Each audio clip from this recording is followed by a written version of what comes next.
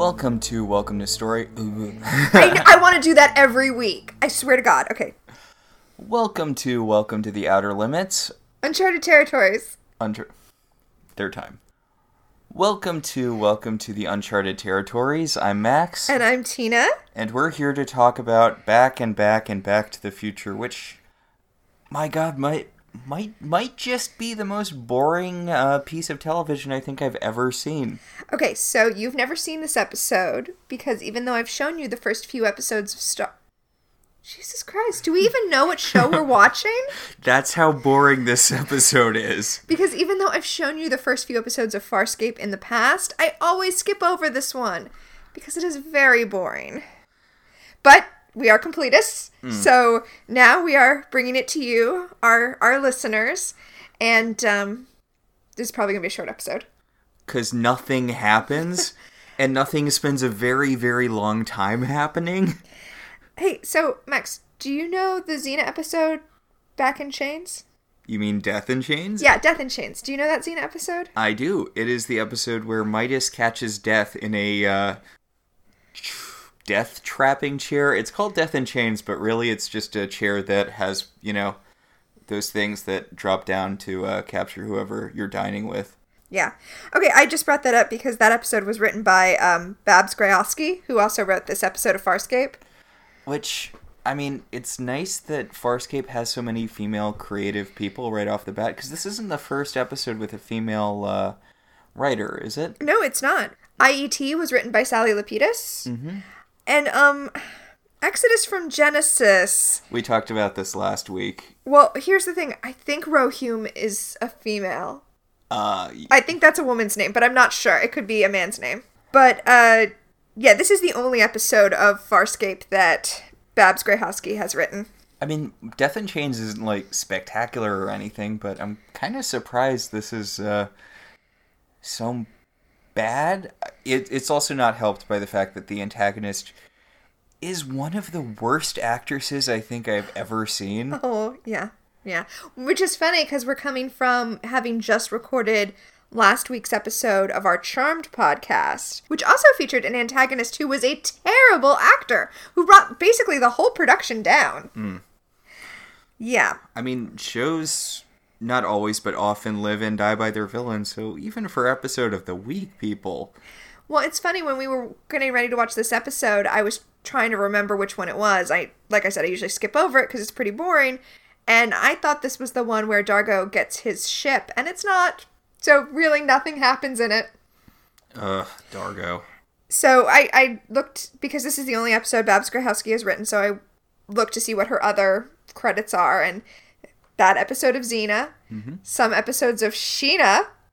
Sheena? Yeah, the Tarzan. Yeah, that lady who's not the lady who's married to Kazar, even though they have really similar names. There is a whole subgenre of women wearing animal skins, running through the jungle, having jungle adventures. I think that's Yeah, I think that was a thing. Well, this woman, Babs Grayowski, she also wrote several episodes of Greatest American Hero. Oh, that's so cool. Okay, so back to Farscape. Wait, didn't Greatest American Hero come out in the 70s? Yeah. Huh, that's a pretty long career. Yeah. So back to Farscape. I thought, as boring as this episode is, the direction is very competent. And this episode was directed by Rowan Woods, who directed next week's episode as well. Thank God it's Friday again. And honestly, just several episodes of Farscape. He did A Human Reaction, which I am so excited to get to. And also Won't Get Fooled Again, which is interesting, because Won't Get Fooled Again is kind of a sequel episode to A Human Reaction. Yeah. It's always good when shows have creative team continuity.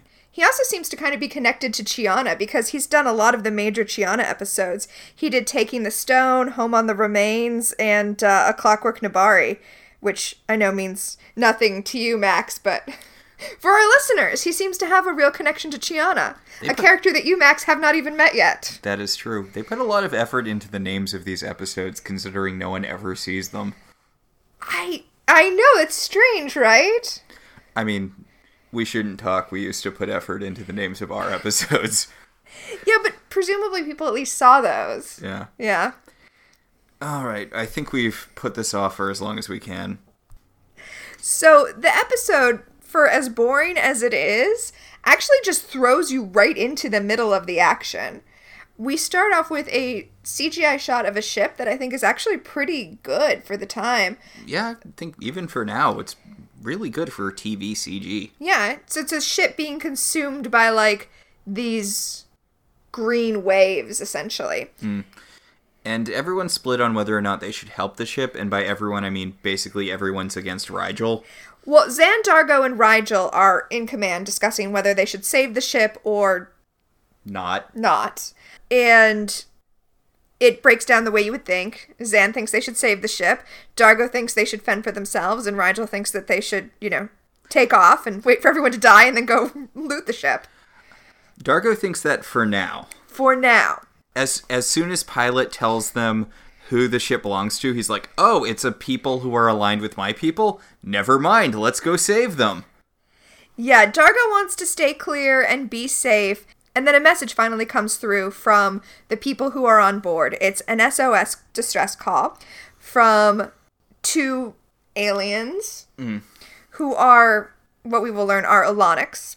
A cousin race of Dargos. And not just a cousin race. They're not just related, but they have a treaty with each other. They have like a blood treaty that they will always have each other's backs. So now Dargo is insistent that they rescue these people. Also, John thinks they should because John's genuinely a good guy. So, and Aaron's not really speaking up at all. Well, Aaron's not on command. And once they decide to rescue them, Aaron apparently is just like, okay, whatever. I was going to say Aaron doesn't get a lot to do this episode, but she does. Zan kind of just drops out of the plot after a certain point. Zan does drop out of the plot. Aaron does a lot, but doesn't have a lot of agency in this plot. I mean, she basically gets the one scene where she fights What's-Her-Bucket over and over and over again. Which is actually kind of my favorite scene in this episode. And not just because Aaron is wearing her casual midriff-bearing uniform this episode. I was going to say she's wearing her angriest tank top. I mean, I think she's just wearing a sports bra. It's a sports bra that's trying to get promoted. Because, like, half of it is kind of going down past where it would go if it was just a sports bra. Yeah, I guess so. It's strange. So, they saved the 2 aliens. It's a young lady alien and an old man alien. And they're... Is it a young lady? I mean, there's a lot of makeup happening, and she seemed kind of middle-aged to me, but I guess maybe she is supposed to be a young lady. I mean, there's so much makeup. Yeah.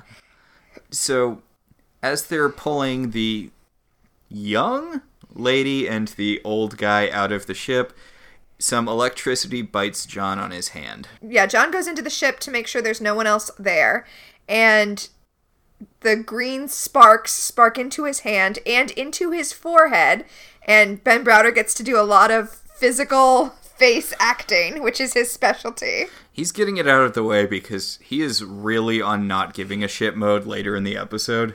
Well, I mean, Ben Browder, as the show progresses, he will have a lot of chances to play stoned or drunk on either substances or alien things.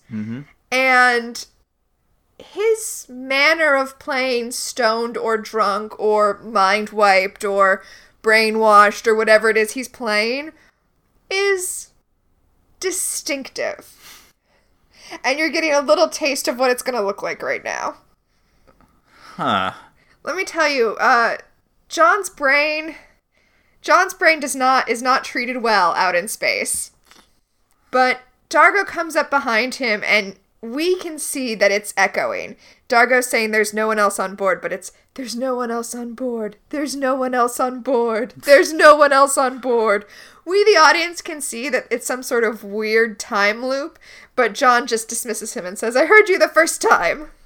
He should probably go to the sick bay or what have you for Farscape. Yeah, he should probably talk to Zan, but he doesn't know anything happened He does not yet know that something has happened. I mean, he got electrocuted and then he had it's very clear that this isn't just him repeating himself over and over again. I mean, it's clear to us. You know what it really made me think of? What? This scene in Simpsons where Marge is driving down the road and she hears the voice of Homer telling her, all of the flashing back to all of the high points of their relationship, and then it's just Homer in the backseat with a paper towel roll. I was thinking of the bit where she catches Bart vandalizing city property, and she's like, "This town is a part of us all. A part of us all. A part of us all." I'm sorry to repeat myself, but it'll help it stick in your head more. And then later in the episode, he starts thinking, like, when he sees the Shelbyville kid stealing the lemon tree, she starts playing back in his head, and he's like, "Huh, that does work." Wow. It's weird that Simpsons did two completely different jokes about the same trope, and they're both very good. Yeah. Early Simpsons is a very well-written show. I mean, it's all Harvard writers, so... And Harvard created comedy. Thanks, Harvard. So, meanwhile, Fish King is sitting in a chair. He's going to spend most of this episode eating. Yeah, it's basically Rigel is here this episode to illustrate the tragedy of the commons. Because once Dargo has decided that these are people that he has a blood debt to, he's going to help them at no cost. He doesn't want to ask them for payment. He's going to take care of them, give them any resources they need, feed them, give them anything they need. And remember, these are criminals out in the middle of space, so they don't have unlimited resources like they do on the Enterprise. So Rigel realizes that if Dargo's going to give away some of their food, he should consume all of the food right now. It's literally an illustration of the tragedy of the commons. He's eating as much as he can so that... Actually, it's mostly just to screw other people. That's what the tragedy of the commons is. Yeah. So, Xana's like, "Wow, you're being kind of a greedy shit." And he's like, "Go have barely a subplot." Yeah. I mean, he basically... It's a comedic subplot-ish, his subplot, which is just eating a lot throughout the course of this episode. He's like Slimer.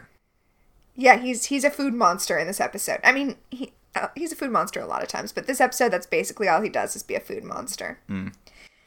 So in the cargo bay, John and Aaron are talking to the Alonics, and they're telling them that they had no warning that there was anything wrong with their ship. The phase couplers just overloaded, and next thing you knew, it was atomically unstable, and the ship stopped being a ship. Yes, they're just two humble scientists who are doing science out in space when their ship randomly kerploded, and thank God that they came here, or else they'd both be dead.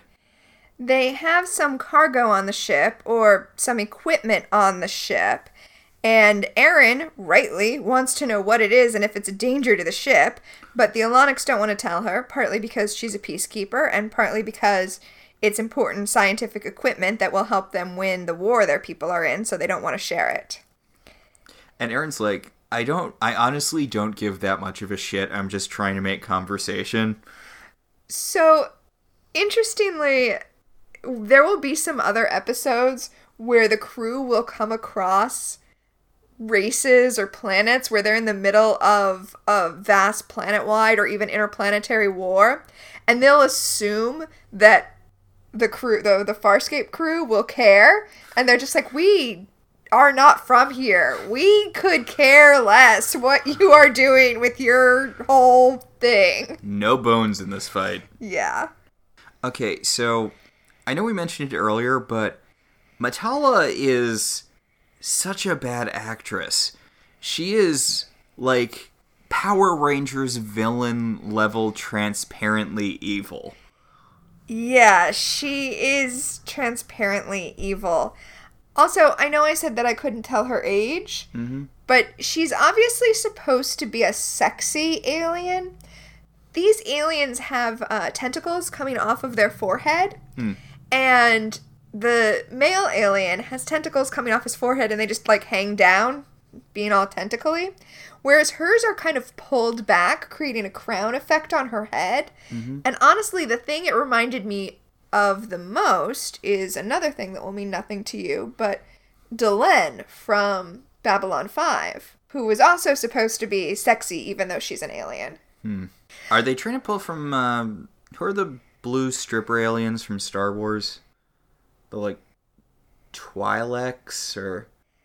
there is something kind of Twi'lek-y about them. So, speaking of sexy aliens, John gets a flash? Yeah, it's all season 4 of Lost where they're flash forwarding. When did they start flash forwarding? I don't remember which season it is, but John gets a flash of Metala groping him while they both make weird sex faces. Okay, I know she's a terrible actress. I know that she's one of the things that's bringing this episode down, but the face she makes when she grabs John's crotch is honestly the best part of the episode. Yeah, it is.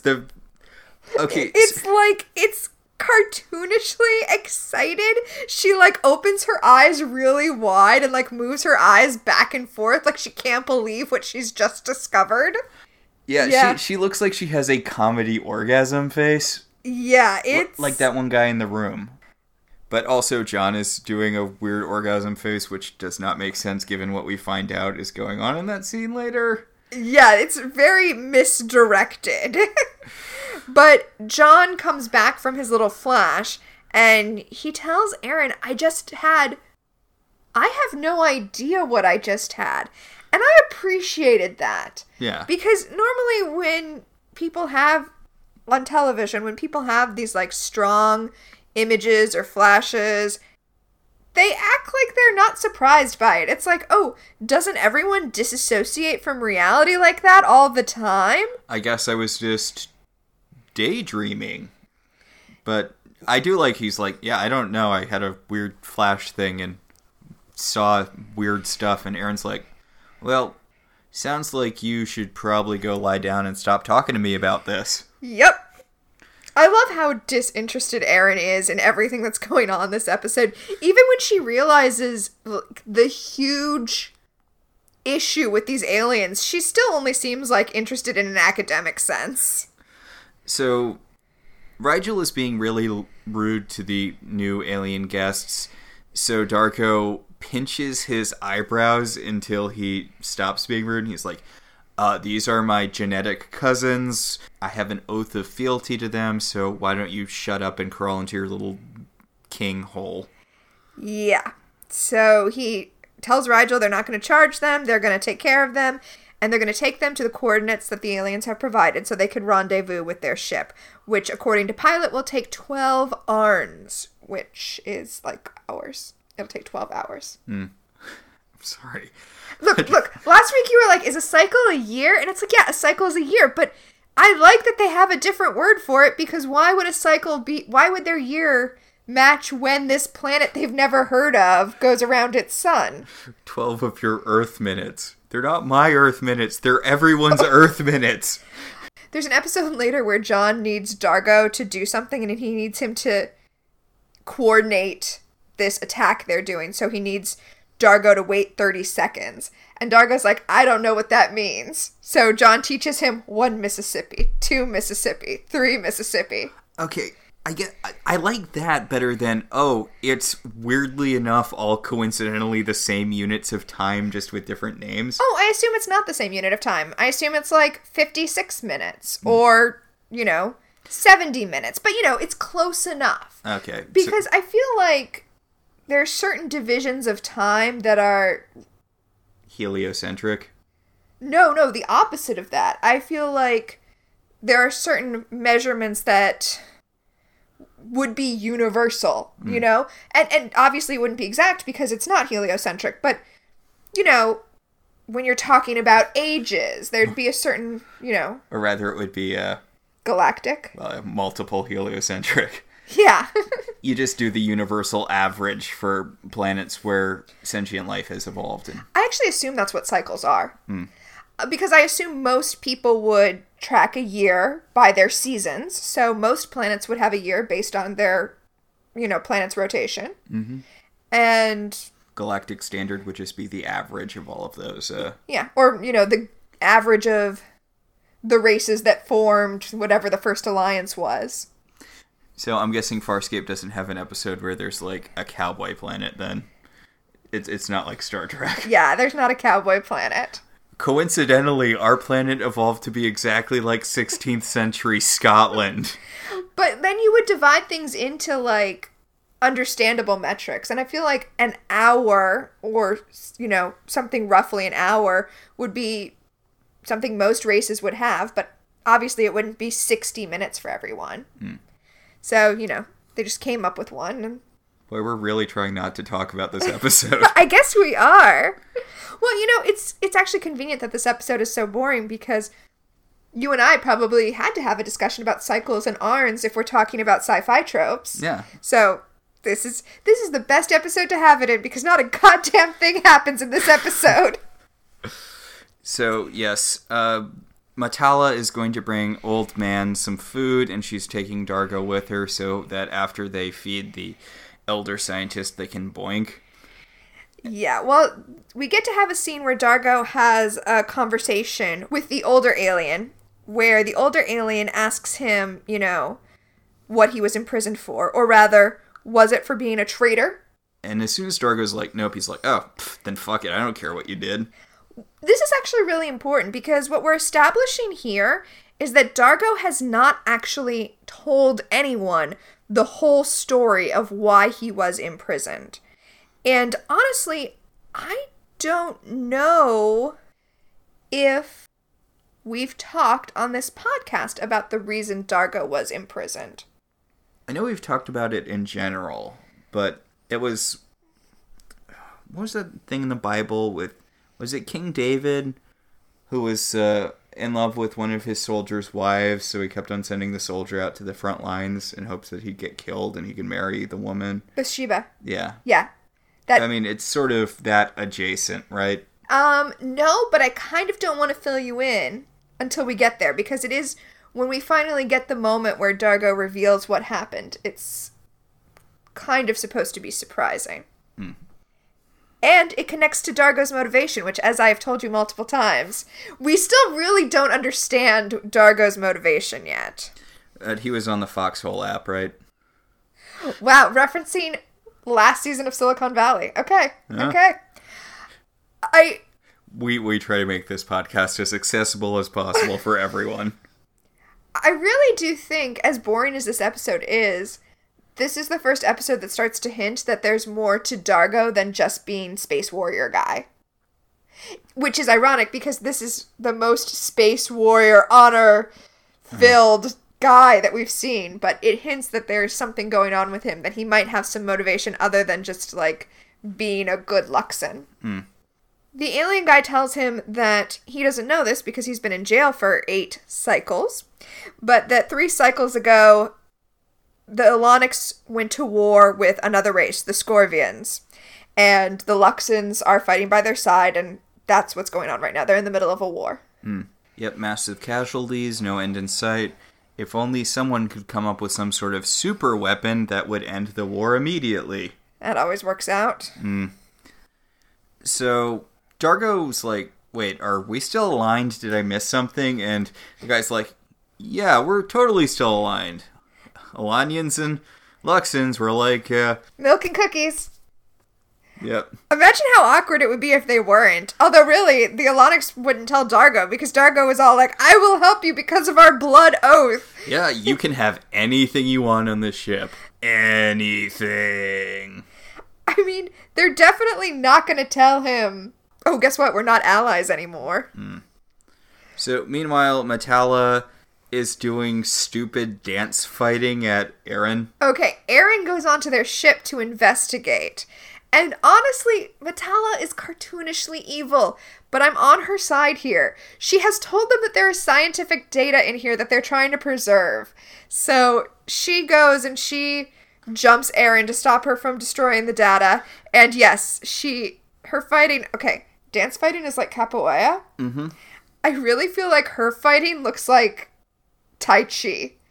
Oh, I was going to say, this also super accessible thing here. She looks like how Gandhi dances in Clone High. Okay, well, okay. Or the mutated clone of Muri Curie dances in Clone High.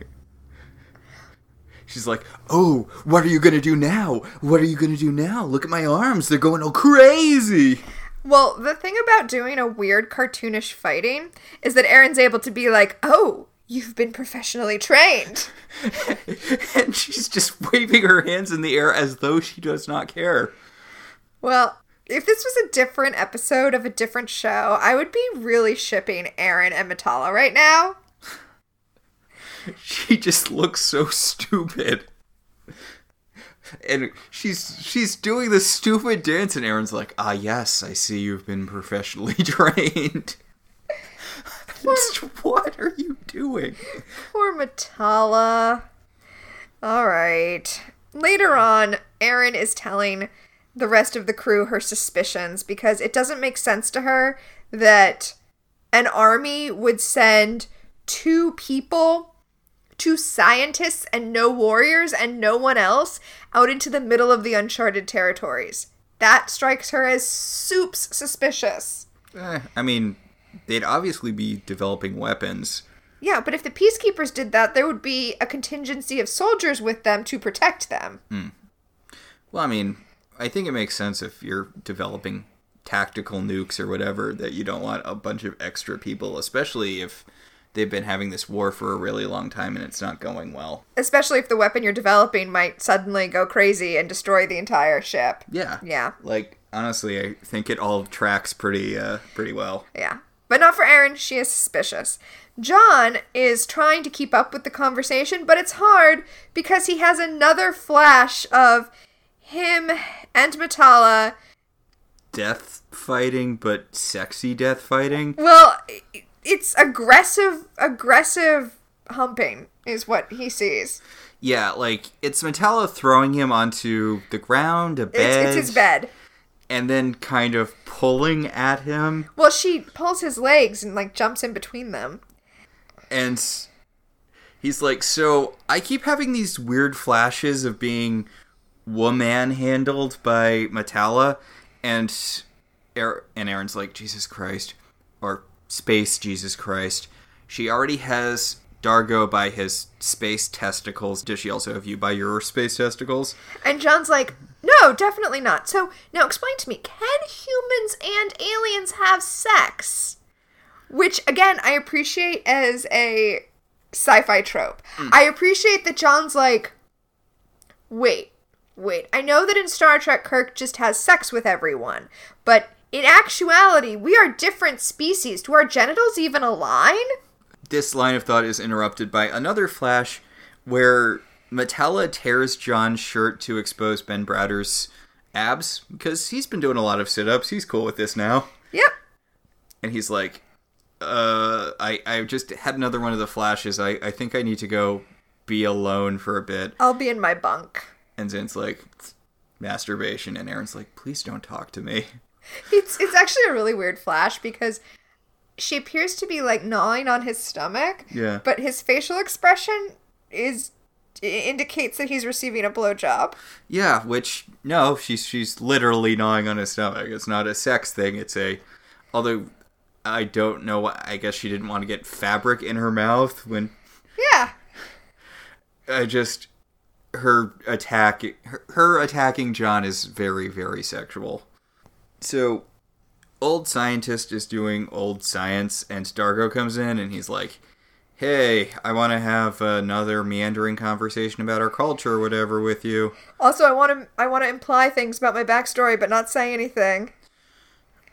Yeah, he talks about how he kind of wants to bone Metala, and how he hasn't had his rocks off for 10,000 years or whatever.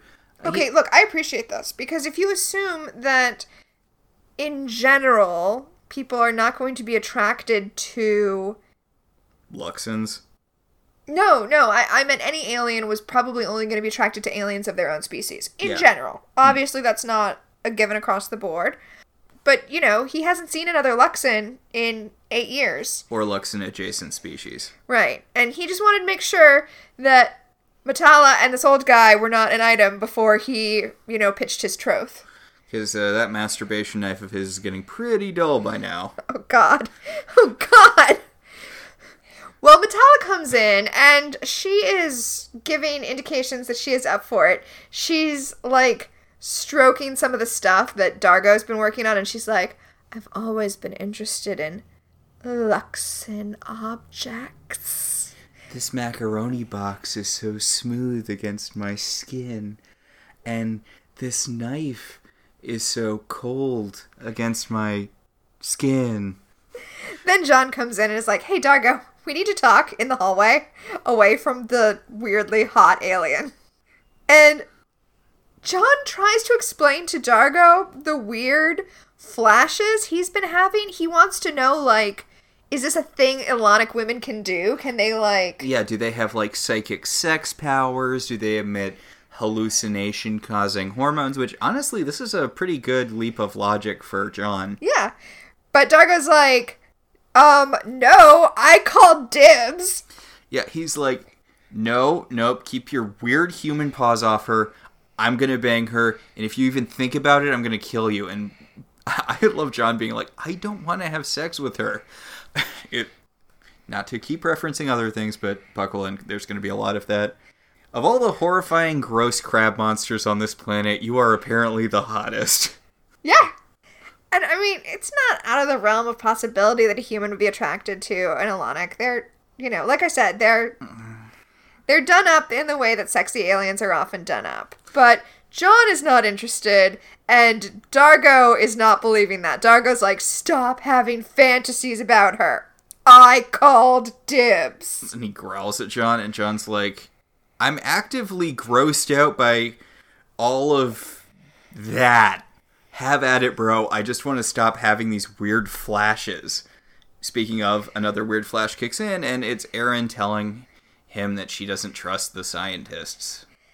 Yeah, it's weird. We, like, flash to Erin talking to John down the hall, and then when we flash back, John is still standing where Dargo has left him. He walks down the hall, runs into Erin, and then has exactly that scene where Erin asks where Dargo is and says that she doesn't trust Matala and the old alien guy who's named Varel. And John is like, whoa, this literally just happened.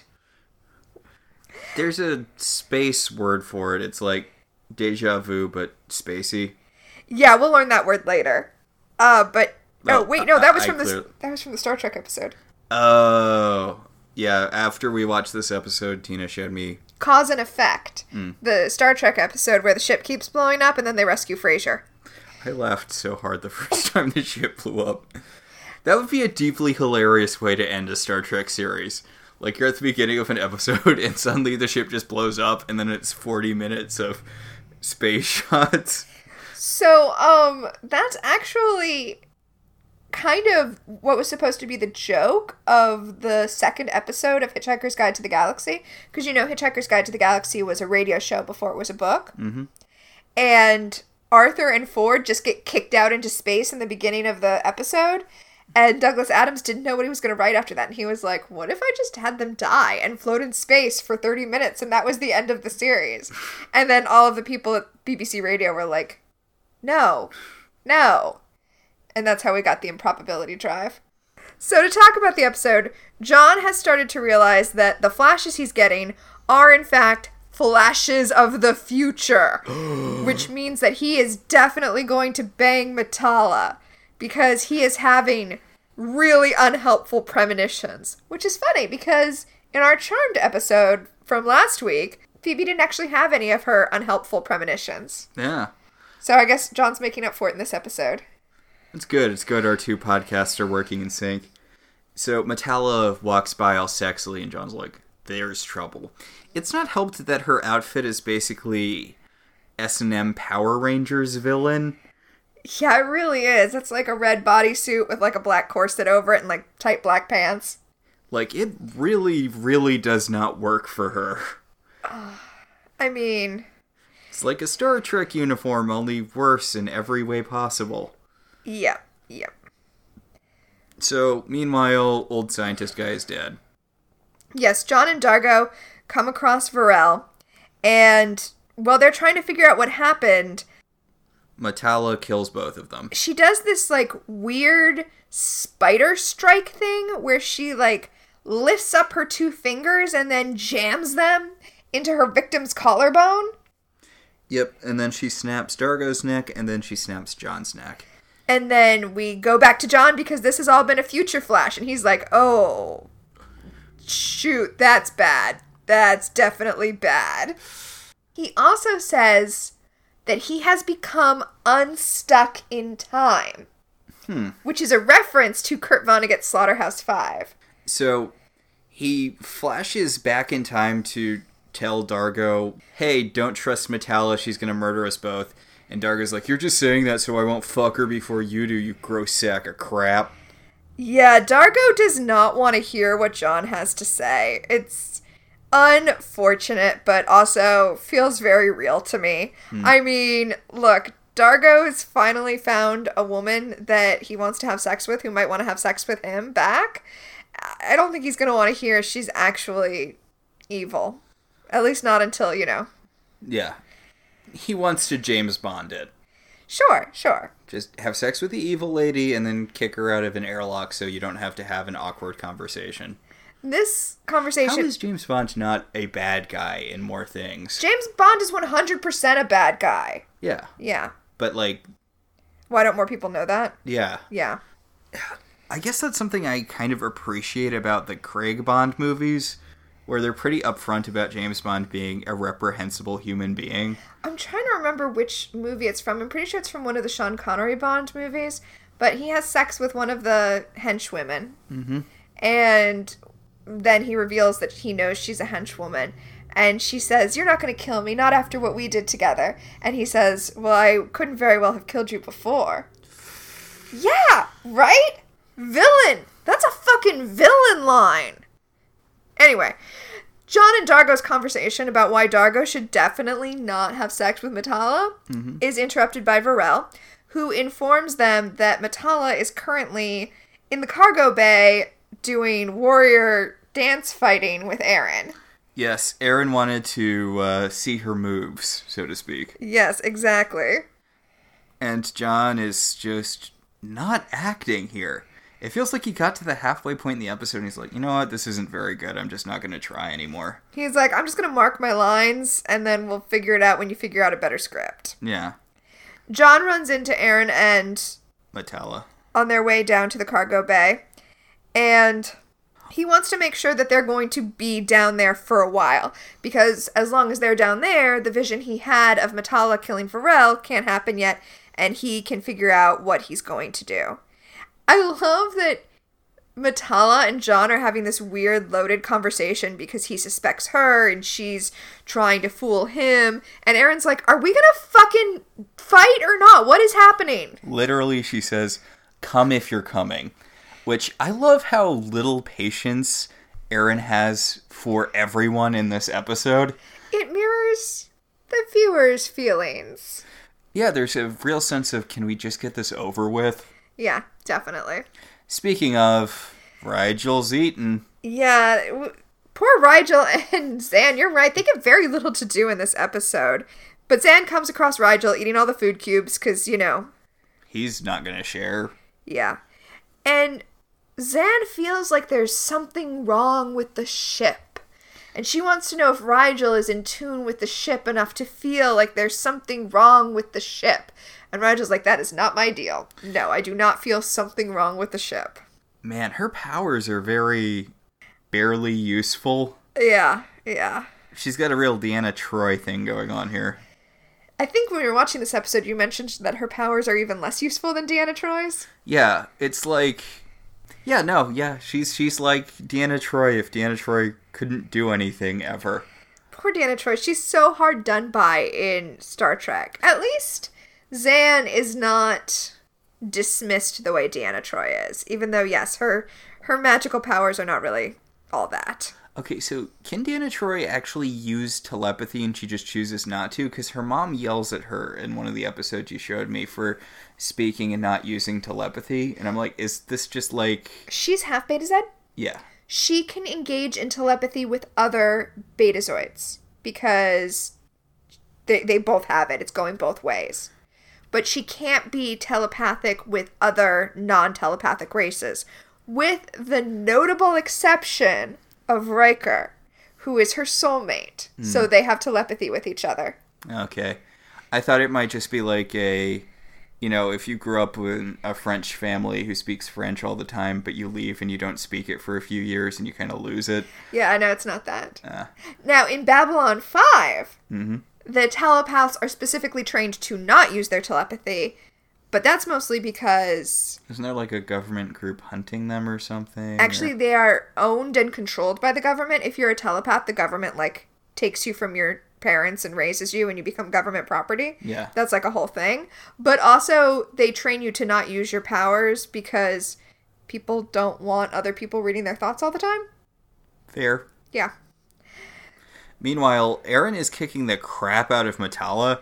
I love this. She's being so casual. Metalla's doing her weird arm wavy, thing, and Aaron's just shoving her over. Okay, it's weird because theoretically they're sparring, but there appear to be no rules of engagement here. Aaron's just throwing punches and doing headbutts. What is this? Aaron was like, hey, an excuse to beat the crap out of someone. Right? And there appears to be no attempt to not hurt the other person. If you're sparring, you pull back or don't make contact or something. But no, Aaron's just great, I'm gonna punch you in the jaw. So Aaron is handily kicking Metalla's ass all over the training room until Metalla uses her scorpion spike, because she's a scorpion person, actually, to poison Aaron unconscious. Yeah, she does the hand thing that John saw in his image, except she strikes Aaron's collarbone, and now Aaron is unconscious in a very arty shot. We see her splayed out on what we will learn in later episodes is the emblem of the Peacekeepers, which is on the floor of the cargo bay. We've never seen that on the floor before, but it makes the shot look really striking when we get the big wide crane shot of Aaron splayed out after being beaten. It is a good design. It's not super Rothko-y. It made me think of Rothko right off the bat, but just the really simple geometric designs. Maybe Basquiat. Actually, you know who it reminds me of? It reminds me of some of Georgia O'Keeffe's non-flower paintings. Huh. Yeah, no, I can definitely see that. It's just very sharp geometrical cuts. You know what it is? What? It's the shapes from the camel episode of Parks and Recreation. Oh, I like these shapes, yeah. The painting that Tom gets really into. Yes. I've been staring at it for 4 hours. Zan, meanwhile, in her subplot, in her subplot. Her subplot, where it's just her going around asking people if they feel something weird. Well, she's asking the Alonics now if they felt anything weird on their ship before it blew up. And they're like, we told you at the beginning that there was no warning, it just blew up. And she's like, okay, but was there anything strange that you dismissed that now, looking back, you're like, oh, that was definitely a warning sign? Now, Zan wants to go speak with old guy, Beryl, but Metalla doesn't look too happy about that. Yeah, Metalla kind of follows along and is in the corner carefully watching this conversation. So, Zan has kind of figured out that, they're not just two random scientists doing space science in space, but rather they were building a weapon, blah, blah, blah. Yeah. Well, so the thing that happened with their ship was a phase imbalance, which, okay. And they said that the explosion happened in a system of their ship that doesn't exist on Moya, so Zan needs to calm down. But Zan knows enough to be suspicious. So John goes to see if Rigel has any useful information, which, shocker, he doesn't. And it's funny because the only thing Rigel's useful for is throwing John into another vision, where, again, he's back where he was before. He sees Varel dead. Dargo comes running in and tries to tend to Varel. But now John is on high alert because he remembers that this is where he gets killed by Metalla. Speaking of, Metalla sneaks into the room. She almost plunges her thing into John, but then John blocks it, and then she just kicks his ass handily anyway. Then he flashes back to talking to Rigel. And, of course, he has a freak out because, he just came back from a hallucination. Zan is like, what happened? And John's like, I really don't have time to get into what's going on, and runs to the lab where Dargo is having a conversation with the Alonics. Basically, they're telling Dargo that the weapon they were building needs to be inside of a containment field. The weapon is, in fact, the thing that made their ship blow up. But it's okay. They have a containment field now. It's just that the containment field wasn't in place before they needed it on their ship. But everything is 100% fine now. Yeah, and they're asking him why he doesn't trust them. I mean, they try to play on the blood oath, you know. They're like, we need this to protect the Alonics. Can't you help us protect our people? And Dargo fucking buys it. So, John has decided to actually tell Zan what's going on. And, okay, he starts by picking up this, like, ceramic mask that she has in her room. Mm-hmm. And then starts telling her about his premonitions. And he tells her, like, either I'm having premonitions or I'm going bonkers. And she's like, you know, I'm psychic, right? Like, this isn't out of the realm of possibility. Also, John knows he's not going crazy. He's seen that they happen. And Zan is like, okay, wait, so you're seeing the future. So change the future. She's very matter-of-fact about this. Yeah. John points out that he hasn't been successful in changing the future, so he needs to, like, get to the core of why Metalla is trying to kill them, and then he'll, you know, be able to figure it out. Then he drops the mask, so there'll be a significant point for him to flash back to later. It's like the wine glass that Beverly Crusher breaks in the beginning of Cause and Effect. Yeah. So John goes to confront Metalla about why she keeps on murdering people in the future. And she's like, I don't know what you're talking about. I'm not evil at all. She actually tells him to calm down, which, as you know, does not make people calm down. In fact, it causes John to pull a weapon on her. And she's all like, you just need to go and rest and relax. Then she throws herself to the ground because she sees Dargo coming up behind John and is like, oh, good. So she throws herself to the ground and is like, no, John, please don't hurt me. And then. So this is the worst trope, right? What she tells Dargo? Yes. Sorry, go on, but it's the worst trope. Yeah. In an episode that doesn't actually have too many bad tropes, just bad writing. Yeah, no, the woman falsely accusing a man of sexually accosting her is a terrible trope, and that's exactly what she does, and Dargo kills John with his Qualta blade. Yeah, it's really, really unpleasant and uncomfortable. And also, my God, can this woman not act? No, she cannot. But then John flashes back, and he's back in Zan's room talking to her again, and he's still holding the unbroken mask. So he tells Zan, hey, I tried to change things, it didn't work, and then he fucking breaks the mask again. What a dick. What a dick. I do love Zan's facial expression when he breaks her mask. She's like, it's fine. Whatever. Like, she knows she knows there's nothing to be done, so she's not going to throw a fit, but she clearly wants to. That was my grandma's face, but fine. I mean, it probably was. Something like that. Yeah. So, she keeps on telling him, she's like, okay, look, why don't you just use your premonitions to figure out, like, how to resolve the situation? Just keep on doing different things until you find a timeline where you don't die. Actually, I like this because she's like, well, why don't I just go tell Dargo not to kill you? And John's like, what? No! That won't work. Speaking of people who have abs in this episode. Oh my God, Claudia Black. Yeah, Claudia Black comes into the room in her angry tank top. Her uniform sports bra. And god damn her abs. Seriously, you could grate cheese on them. She tells Zan and John what she has discovered, that Metalla is not Alonic, she's Scorvian. So she's had some sort of plastic surgery to make herself look Alonic, but Scorvians are the ones who have that Scorpion Strike move. Ah, Scorpion Strike. Well, it's actually called the Scorvian Neural Stroke, but whatever. I do love how John's like, oh, she did the thing to you, and he imitates it, and Aaron's like, how do you know stuff?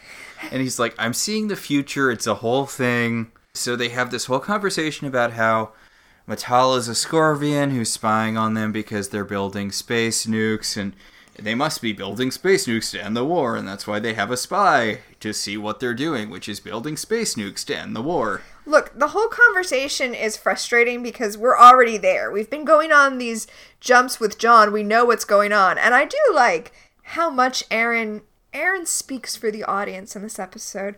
She's like, enough talk. Let's just go confront them. Yeah, let's just throw Metalla out of an airlock and stop worrying about this. Right? John points out that they need to separate Dargo from them first because Dargo has some sort of blood loyalty to them and he will not listen to reason. So Pilot calls and he's like, hey, you know how we've made it more than halfway through the episode with nothing being wrong with the ship? Something's wrong with the ship. The phase imbalance is... The phase imbalance that Zan was sensing is a thing and it's getting bad. And Zan calls Dargo and says he has to meet her up on command so they can deal with it.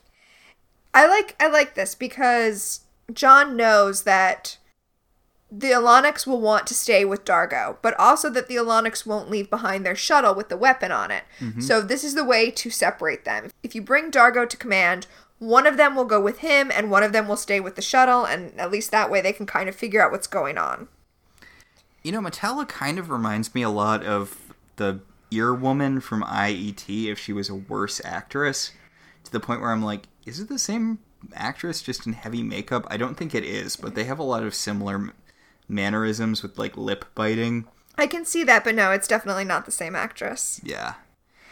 So she's trying to recruit Dargo to join the Alonic military. She also tells Dargo that she's afraid that someone on the ship might be a Scorvian spy. So that Dargo can say the ironic line, no one on this ship is a Scorvian spy. But yeah, she tries to seduce Dargo. It's not good. Yeah.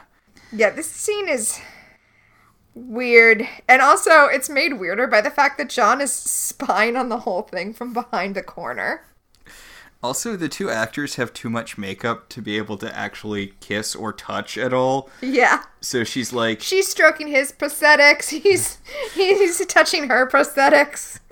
Not to go to our other podcast, but it's kind of like when Ghost John Cho and Piper were trying to figure out how to interact since they couldn't actually touch each other. Yeah, they're just kind of waving their hands around each other. Yeah. So, while this is all going on, John goes down to talk to Varel and tell him, hey, you know what? I'm pretty sure that you're here to build a weapon, not to do research. Oh, good. We get to hear about the space nukes for the 10,000th time this episode. Yeah. Also, he tells Varel that Metalla is a spy, that she is an alien, and that she is a spy. He also lets Varel know that he's become unstuck from time and that he's seen into the future, that he's having future flashes, which causes Varel to take out some sort of tricorder. It's his future flashes detector. Yeah, and it's like, beep, beep, beep, beep, beep, beep, beep, beep. Ah, you are having future flashes. My word.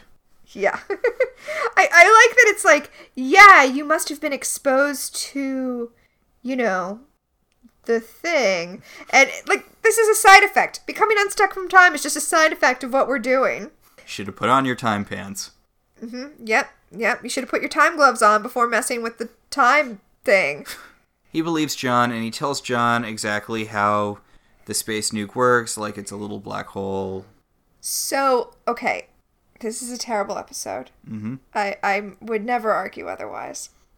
But it is interesting that it involves an alien race who's trying to harness a black hole to use as a weapon.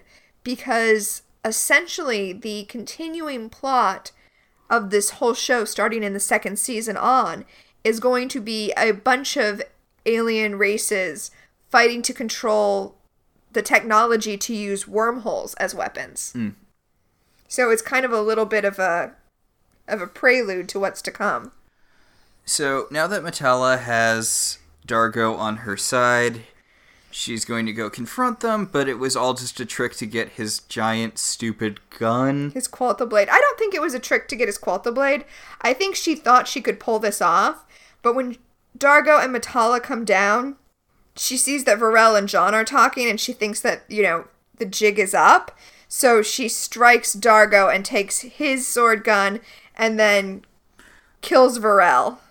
So John is stuck behind a table and he's trying to wake up Dargo because he's just been a font of usefulness this episode. Right? I mean, so we've seen that the strike doesn't kill you, though. When she struck Dargo and John in his flash forward, then she had to break their necks. Mm-hmm. And when she struck Aaron, Aaron was back a few minutes later. So we know that Dargo will wake up in a few minutes. So that's normal. Speaking of Aaron and her abs show up with a giant gun. Yes. So Matala has made a run for her shuttle. And Aaron's like, well, I'll just take it down with my gun. And she starts shooting her gun at the shuttle, which causes all of the green tentacles that were taking down the ship originally to come out and start encompassing both the shuttle and all of Moya. And Moya gets completely destroyed by the green tentacles. And then we flash back to John in Zan's room holding that death mask. I do like how they go through him to get into Moya. Because he's standing in the bay window or whatever, and all of the energy goes through him and then sucks in Moya. Yeah. So now he's going to have even more flashes or become the Phoenix or something. Yeah, right? So he has her mask and he sets it very carefully on the floor and then he steps on it. Like, what the hell? What are you thinking if you're Zan? Like, what is going on right now? What a dick move. I don't get why he breaks the mask. I mean, shouldn't he have set it gently on the cushion where it goes so that he can prove that he can change the future? That he cannot break the mask? No clue. So Aaron comes in and she's like, so guess what? And John's like, Matala's a Scorpion? And Aaron's like, yeah, that. And Aaron's like, what's going on? And Zan's like, he says he can see the future. And she's like, but you can barely function in the present. Ugh, shut up, Aaron. I mean, Aaron's great. Especially, she is like the one ray of light in this episode. But John's been carrying the team for so long at this point. And you've only been doing this for like a month. Also, I mean, they would already all be very dead if John wasn't having these flashes. Yeah. So, yeah, this is another episode where John's going to save the day. Also, we haven't seen Space Ponytail in so long. Oh, I know, right? I didn't realize how long it was that we don't get Crace. I mean, I guess it makes sense because Lani Tupu, who plays Crace, also voices Pilot. Oh. Yeah. So in another show, you would have to shoehorn in one scene with him every episode since he's a regular character who, gets paid to regularly appear on the show. Mm-hmm. But since he's Pilot, he's in every episode. Smart. Yeah. So John has realized that essentially they're not going to succeed unless they separate Dargo and Matala, because everything that they've tried has had Dargo still be with the super sexy spy, and that's not what you want. You don't want Dargo with the super sexy spy. Nope. So this time they do send Zan to get Dargo away from everyone else by saying, hey, can you talk to Rigel? He's eating literally all of our food, and I need you to pick him up by his ankles and shake him until he pukes it back up. And Dargo's like, yeah, that sounds like more fun than having sex. Bye! She tells Dargo that essentially Rigel's been drafting an invoice for the Alonics, so he needs to go beat up Rigel. And I like that this is the kind of thing that would cause Dargo to leave the Alonics, specifically because... Honor. It would be impolite to his guests for them to have to see him deal with this. So he goes up to command where John and Zan are there to keep an eye on him, but Rigel's nowhere to be found. Back in the lab, in the workshop, Varel is still trying to get the containment field stable. I mean, I know that from Varel's point of view, this is an important weapon and things and stuff, but it was very rude to their host to bring this unstable weapon on board. Yeah. You can't just count on another ship coming by if you fuck it up again. So, in command, Aaron and John and Zan are all trying to convince Dargo that Matala is a spy. I mean, I know that this is gonna work eventually, but it feels like they could have just saved a lot of time by temporarily confining Dargo somewhere. Like, I feel like you're burning a lot of time trying to convince him of what he doesn't want to be convinced of. Seriously. John kind of ushers the ladies out of the room so that he can have a man-on-man talk with Dargo. Yeah. And it's basically, hey, look, I know you have a giant boner and honor and an honor boner, but that's all stupid. She's a spy. She's going to not only, kill all of us, but she's going to kill all of the people you have sworn a fealty oath to. Jesus fucking Christ, you idiot. Well, I do like, though, the way John convinces Dargo that everything he's saying is true is by using his knowledge of the future conversation he saw Dargo having with Metalla. Mm-hmm. He knows, because Dargo told Metalla that he couldn't go be an Alanic fighter with her because of the crime that he committed, because of the crime that he was in jail for. And there's no way John could know this unless he had seen it in a future flash. So that is finally the thing that convinces Dargo that he might be telling the truth. Shouldn't Dargo believe the Future Flash thing anyway, since apparently the Alanics have a tool specifically dedicated to detecting them? Right? I mean, also they could have just contained Dargo. Yeah. Okay, I want to say something to our listeners about the crime Dargo committed. Okay. Do you want me to leave the room for this? You don't have to. I'm just going to say. Okay. I don't think the crime Dargo committed would keep him from serving with the Alanics. I think the problem is, I keep indicating to you, we're going to finally find out what Dargo's motivation is. Mm-hmm. I think the problem is not the crime he committed, but the thing that is his motivation will keep him from being loyal to the Alanics, not because it will affect his loyalties, but because he has a much more important thing he needs to be doing. He can't fight in a war. He has something else that is going to draw his attention. I believe that is what he meant when he talked to Metalla, and that's assuming that they already knew what his crime really was. Which honestly, I'm not entirely sure. So Dargo is convinced that John is telling the truth because blah, blah, blah, secrets, blah, blah, blah, got his boss's wife pregnant. Not exactly. Not quite. Am I in the general direction? He got his commander's sister pregnant. Okay, so close. Close. So Dargo actually apologizes to John. Wow. Yeah. So they're talking about their options at this point now that everyone's on board the whole, Metalla gonna murder everyone train. Yeah. They're trying to decide if they can, just push her off the ship and starburst away. I mean, push her shuttle off, I guess. Yeah. Which, why don't they just send Aaron in to beat the crap out of her again? I mean, the reason she lost the fight was because she didn't know she could do the poison strike thing. That's true. Well, before they can have this conversation, they reach the rendezvous point.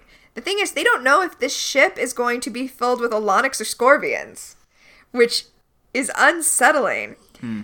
They try to communicate with them, but they're not able to get communication, so Aaron's like, ooh, open that thing that lets me manually drive the ship, and I'll just bob and weave around them.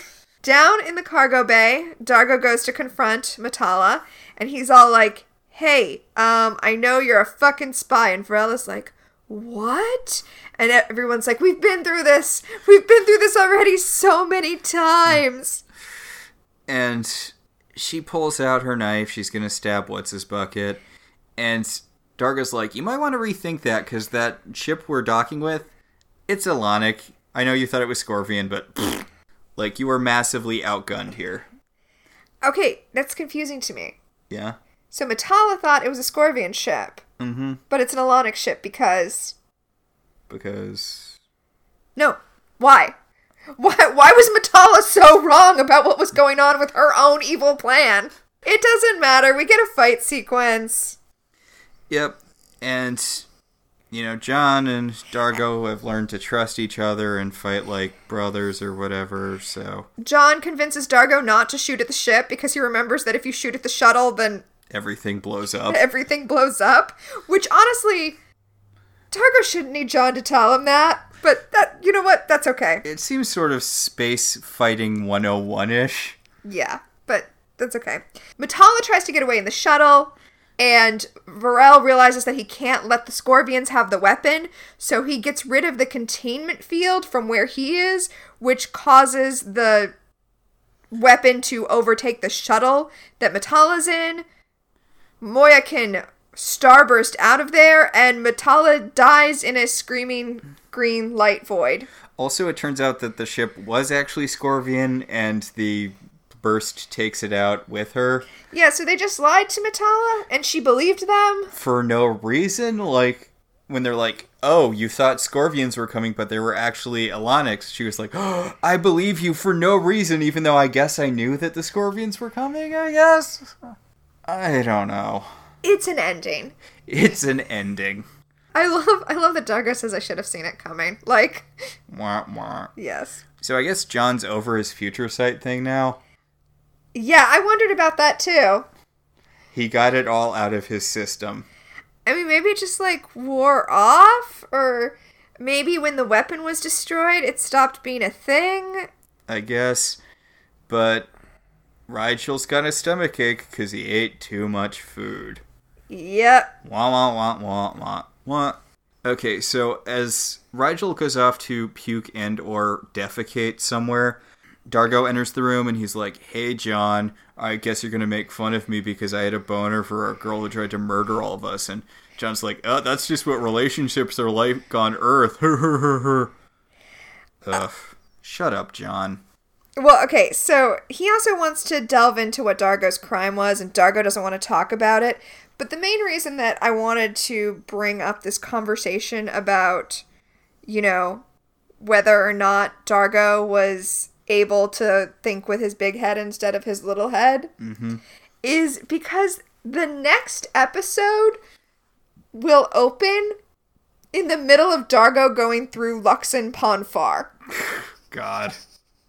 So I feel like it's very connected. It's like this episode ends with Dargo being like, look, I know I got out of control because of my horniness, but don't worry, it'll never happen again. Next episode. Gilligan cut to Dargo in a rage because he's in Luxon Ponfar. Yeah, Dargo's like, yeah, I'm sorry, I'm not normally that, distracted by women. I was just super horny. You get it? And John's like, yeah, I get it. And then Dargo wanders off, and John's like, really felt like I was going to get a hand job out of that one, but okay, fine. So, episode over. I actually think we should skip our segments this week. Because, goddammit, nothing happened. I don't really feel like there's a lot to delve into on our segments this week. I mean, I noticed Dargo had tentacle tattoos for the first time. Yeah, Dargo actually has a lot of tattoos. Oh, you know what?